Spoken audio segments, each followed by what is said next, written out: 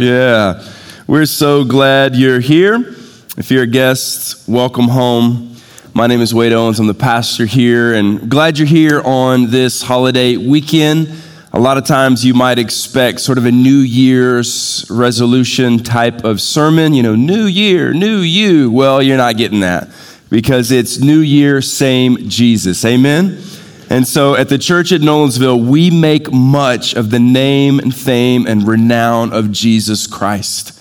Jesus, the most significant, most important, most talked about, most influential person in history.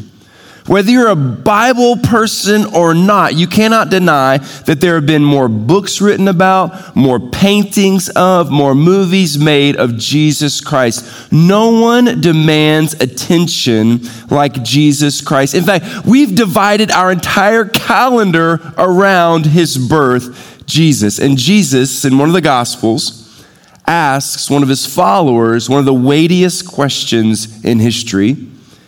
When he said this, he said, "Who do you say that I am?" It's a big question. Who do you say that I am? And see, how you answer that question determines everything about your life in this one and the next. What we think and believe about Jesus is the most important part of who we are.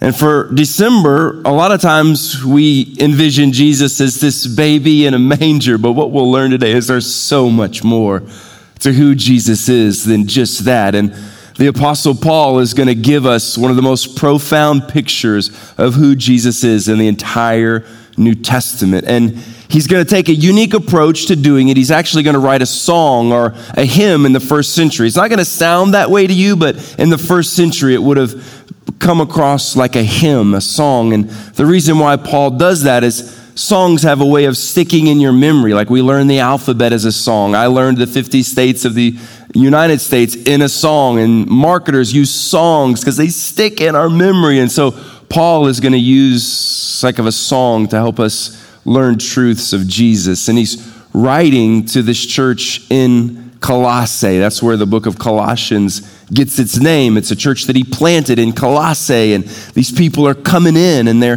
beginning to tell this young church, Jesus isn't everything you thought he was, and hey, there's really some things you need in addition to Jesus, and hey, maybe this isn't true about Jesus. And Paul is writing to refute that, and he's going, no, Jesus is everything. He's all that you need. He's the only thing that you need, Jesus and Jesus alone. And so we're going to dive into perhaps the 5 most theologically rich verses about who Jesus is today. And I just want us to gaze on him and look at him. And as a church and as a group of people, if we can do that in this next year, we will thrive and we will flourish as a group of people. And so God, today, we just want to make much of Jesus. We want to make much of who he is. And I pray that our eyes would be fixed on him. Our gaze would be his direction and his direction only. And so God, I ask that you would do what only you can do in these moments in Jesus' name. And everybody said? So turn to the book of Colossians, chapter 1. And we're going to be in verses 15 through 20. And in this, Paul begins right out of the gate by making 2 very bold statements about who Jesus is. And they're found in one verse, both of these statements. And when I read the verse, see if you can identify the 2 profound things that Paul says about Jesus. We'll begin in verse 15. And Paul says this: he, referring to Jesus, is the image of the invisible God, the firstborn of all creation. There's 2 power-packed statements in this verse. Can you identify both of them? And to make it easy on you, we'll just start with the first one. And here's the first one. He says, he, Jesus, is the image of the invisible God. And the Bible actually says no one has seen God the Father. In fact, the Bible says you can't even look on him and live. But Jesus says, if you have seen me, you have seen who? The Father. Jesus, if you've seen me, you've seen the Father. And this word image, think like a mirror, where a mirror accurately reflects the image in front of it. So today I got up, I got dressed, I did my hair, and I looked in the mirror. Sadly, not impressed. I've got this massive Shrek-sized head, and my physique from high school has already gone home to be with the Lord. It is what it is. But the mirror accurately reflected what was in front of it. And so Paul says he is the image of the invisible God, meaning Jesus accurately reflects the Father. So if you want to know about God's love, his forgiveness, his mercy, his character, his nature, you look at Jesus. Jesus makes the invisible God visible. If you've ever heard the expression, like father, like son, well, that's definitely true in Jesus, because when you're looking at Jesus, you're looking at God. It's the first thing Paul wants you to know. And then the second part here is he says this, the firstborn of all creation. And so many, when you think firstborn, you tend to think of like siblings. Show of hands, how many of you have a brother or a sister? Now keep your hand up if you're the oldest. Okay, now put your hand down. Put your hand up if you're the youngest. Now put your hand up if you're the best, like the middle child. I'm a middle child. We're the best. Amen? Middle children rule. So a lot of times when we hear firstborn, we think literally firstborn. That's not what's happening here. This isn't an age thing. This also isn't saying that Jesus was the first to be created.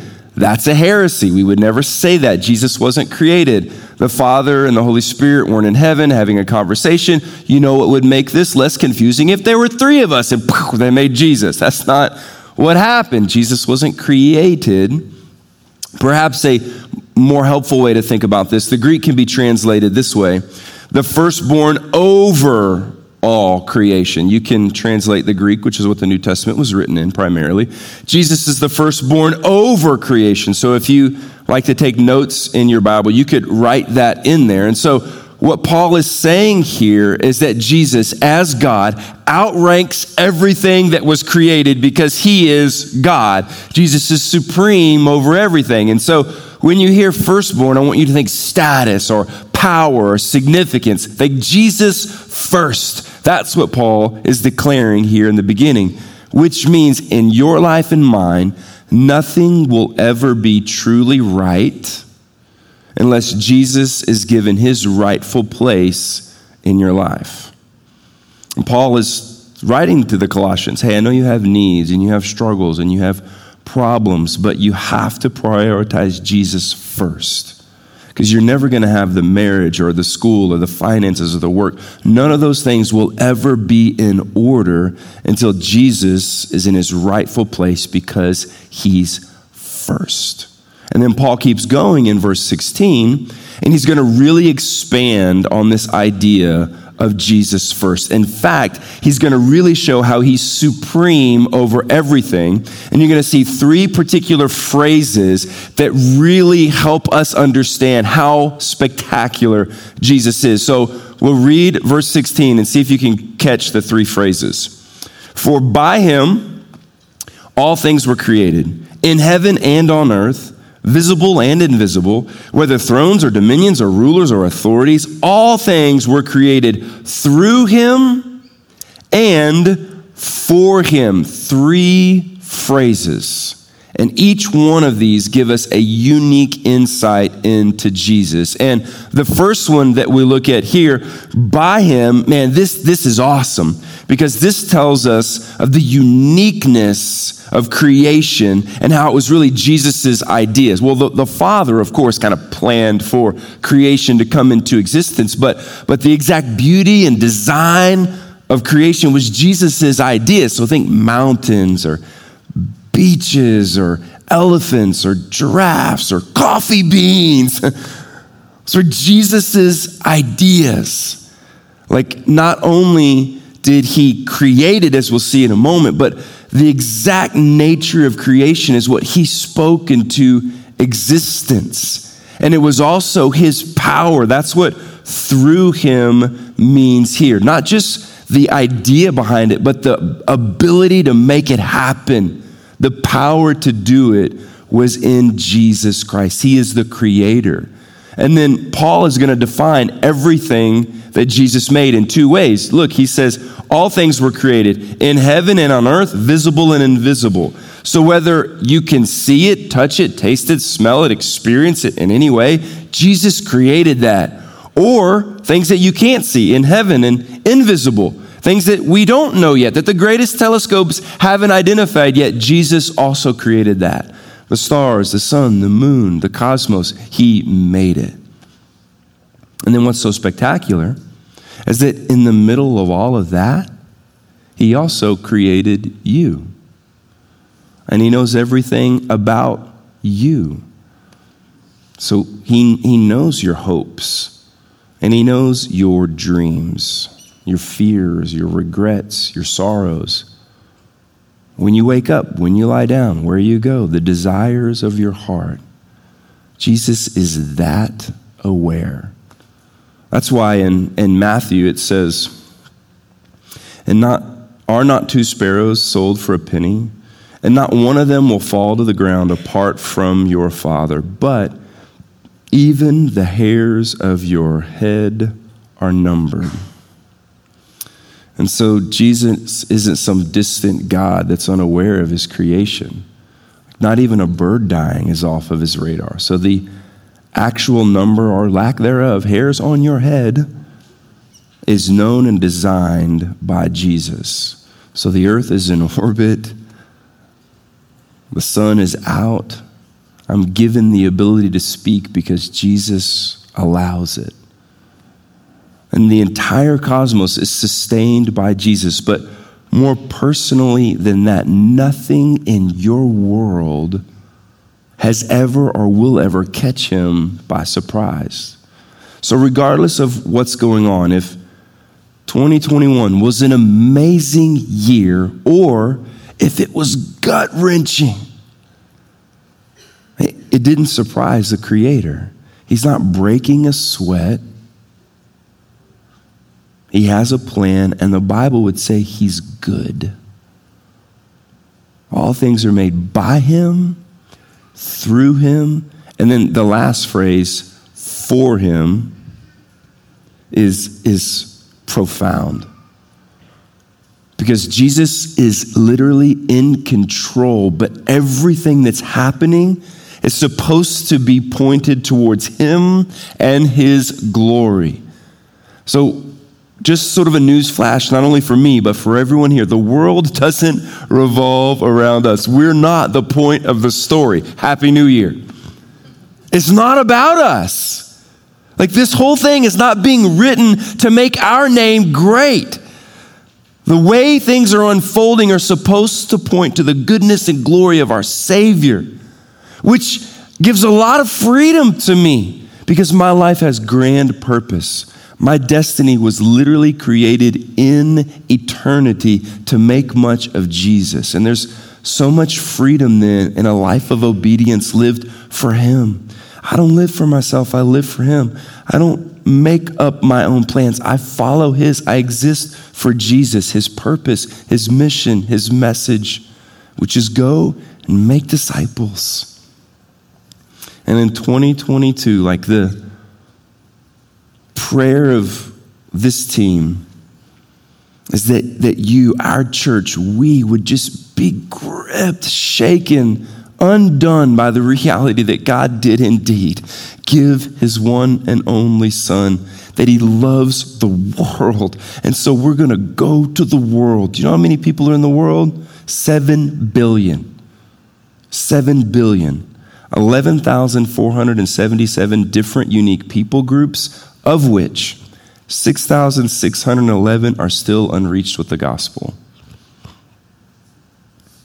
Not doesn't have a church in town, not, I don't really like the pastor, or their music's too loud, or that guy, whatever.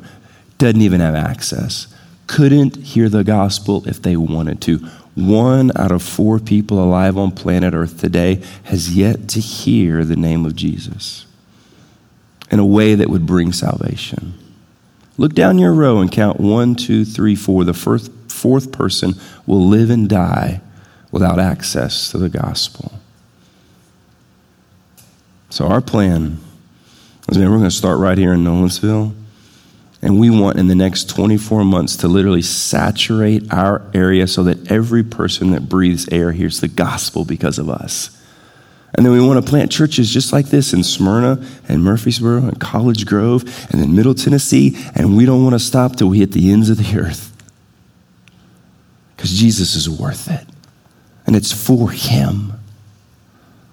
My son and I were pre-COVID in India, one of our favorite places to go and do ministry.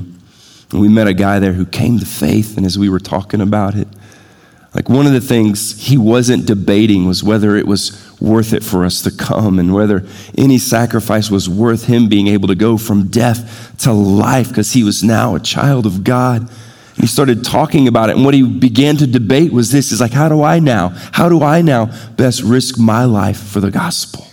How do I now follow in those footsteps? And I would say, let's keep having that conversation. Because we exist for Jesus and his story. David Platt says it like this. He says, when we finally realize how grand the adventure Jesus calls us to is, we will never have to be cajoled to accomplish the Great Commission. We will be compelled. Let us be constrained to work together to tell the nations about Jesus while we exist for his glory. Throw aside every distraction until the work is complete, until the day we join the hosts of every tribe, tongue, and nation gathered around the throne worshiping our Savior. End quote. Amen. It's for Jesus. And then he goes on, Paul does in verse 17, and he gives us a really clear statement about Jesus' divinity and how he's eternal. Look at verse 17. And he says, and he, that's Jesus, is before how many things? All things, which means he's God. He has no beginning and no end. And then at the end of verse 17, and in him all things hold together. How does everything in our world and cosmos hold together? Jesus. Have you heard the song? He's got the whole world in his. That's true. It's good theology. He has everything in his hands. Everything is sustained and held together by Jesus. Sometimes the pain of this world makes us doubt that. Sometimes the struggle and the suffering and the heartaches that we walk through make us doubt that he actually knows what he's doing and is in control. Am I the only one that's ever felt that way? Oh, I'm sorry. I thought we could be honest in church. But the reality is, life being out of your hands doesn't mean it's out of his. That he does sustain all things. And he's working all things together for good. Doesn't mean all things are good for his glory and his story. That's what Paul's telling them. And then in verse 18, he says this, and he, Jesus, is the head of the body, the church. We'll stop there. I'll show you something else in a second. But what I want you to notice here is that Jesus is indeed the head of the church. I'm not the head of the church. Our deacons, our trustees are not the head of the church. Jesus is the head of the church, which means we don't vote on what we want. We submit to what he says because the church is ruled throne down, not pew up. And his comment card is the one we care most about. Is he pleased with what we're doing? Our agenda is his and his alone. And then Paul says, I think the most remarkable thing in everything that he said so far, which is this right here. The firstborn from the dead. Y'all didn't shout. Do you know what this means? This means he's alive. Still didn't shout. Wait, it's not Easter. Why are we talking about Jesus being alive? Talk about Jesus being alive. I know he's alive. I know he's alive. Listen, when I go home and my wife says, I love you, I don't be like, look, you've been saying that for 23 years. Would you stop already? Jesus is alive. No other God can say that. 2,000 years later, he's still alive. That should be the leading story on the news. It's 2022. He's still alive. No one else went to a grave, was resurrected, and stayed alive. Yes, Lazarus was resurrected, but one day he was walking around and was like, oh, I feel ill. Died again. He's still alive. Jesus defeated death. And he said, if you are my follower, you will too. He defeated the greatest enemy of sin, hell, death, and the grave. He's alive. The firstborn over all creation. His resurrection means I leave this broken, heartache, tear-filled world behind one day. I meet him in my real home. The people that have gone before. That is not a fairy tale. And it's only true because Jesus did what he said he did, which was defeat the grave. Now, verse 19, he says this, for in him all the fullness of God was pleased to dwell. And this is amazing because some people claim that Jesus never said he was God. Sure he did. Actually, he did all the time. In fact, on one occasion, he was like, hey, why are you guys trying to kill me? And they were like, well, because you, a mere man, claim to be God. Well, and then they did kill him, but he came back to life because he was God. And he's like, see, I told you I'm God. You should have listened. And then verse 20, and through him to reconcile to himself all things. This is part of his mission. And see, we all have broken relationships. Everybody in this room, to one degree or another, like we struggle with some broken relationships. I'm not going to ask you to raise your hand, but how many of you have broken relationships? And it's part of our nature and part of the curse of sin is that, man, we have had a broken relationship both with God and with one another. And we rebelled originally by sin and by nature and by choice, and our relationship with God has been disrupted, but our relationship with others has been disrupted as well. And part of what Jesus is doing is not only restoring us in right relationship with God, but he's going to restore us in right relationship with one another again. He's reconciling all things back to himself, and it was done in a very specific way right here,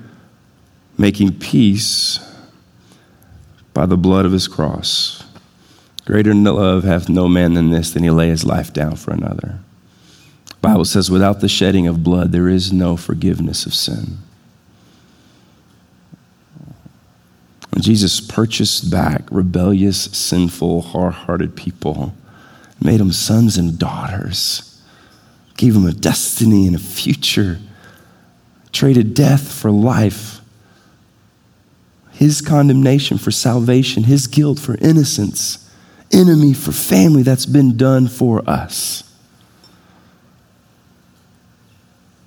And I know many of you, it's probably similar to me. You're goal-oriented, you're driven, you got plans for 2022. And I love that. I'm a high D, Enneagram 3. I've got goals and plans for everything I'm a part of. Got plans for here, got plans for my family. Like we're driven. I mean, it's fine. But here's what broke my heart the other day. I was looking through goals and plans. Plans for the church and plans for my family, things that we want to do. And I hadn't written down, like, just love Jesus more. Follow him more. Confess sin more. Be changed by him more.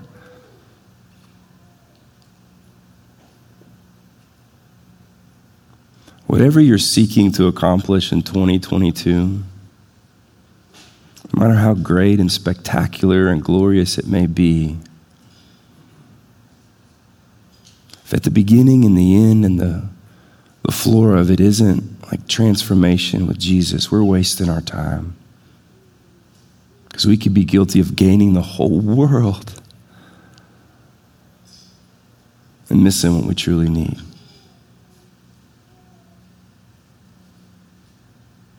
And the good news about God is he says his mercy and grace is new every day. And so 2022 is an opportunity for us to make much of the one who sacrificed much for us.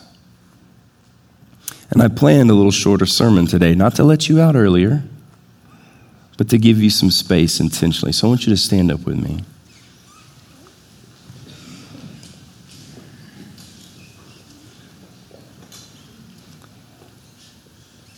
I want you to spend some time with your Creator.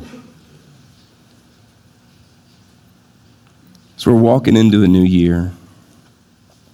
And I don't know what 2021 was like for some of you. I do know, as a pastor of the church, we had both spectrums here.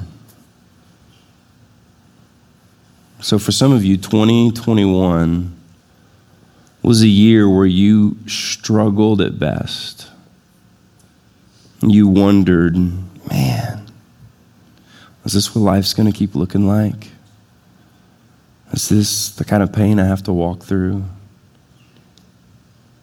Does it get better? Are we going to make it?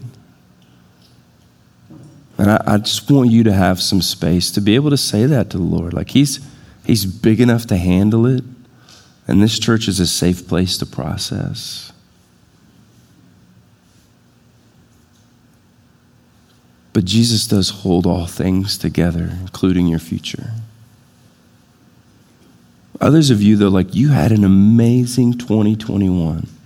Financially, relationally, you're in the best shape of your life. Like you're ready to go.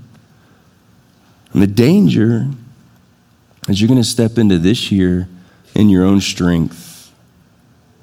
And you're going to forget that every good and perfect gift comes from above. And that we have nothing. We're hopeless and helpless without Him. And so my prayer for you in the next couple of minutes is that you'll just refocus for a minute on the simplicity, the beauty, and the necessity of a Christ alone type of a life. So what Paul was writing to the church at Colossae about, he's saying, ignore those voices and realize everything that you could need or hope or want or desire is found in Him. And we can have nothing that this world has to offer and worship like we have everything when we have Christ. And we can have everything this world has to offer and be the most empty and most pitied. And the baseline between every story is a foundation of Jesus. And so I just want you to have a minute. You don't have to change everything, but you can start somewhere, someplace, focusing on Jesus. So I'm going to give you about 60 seconds. Let you talk to your Creator.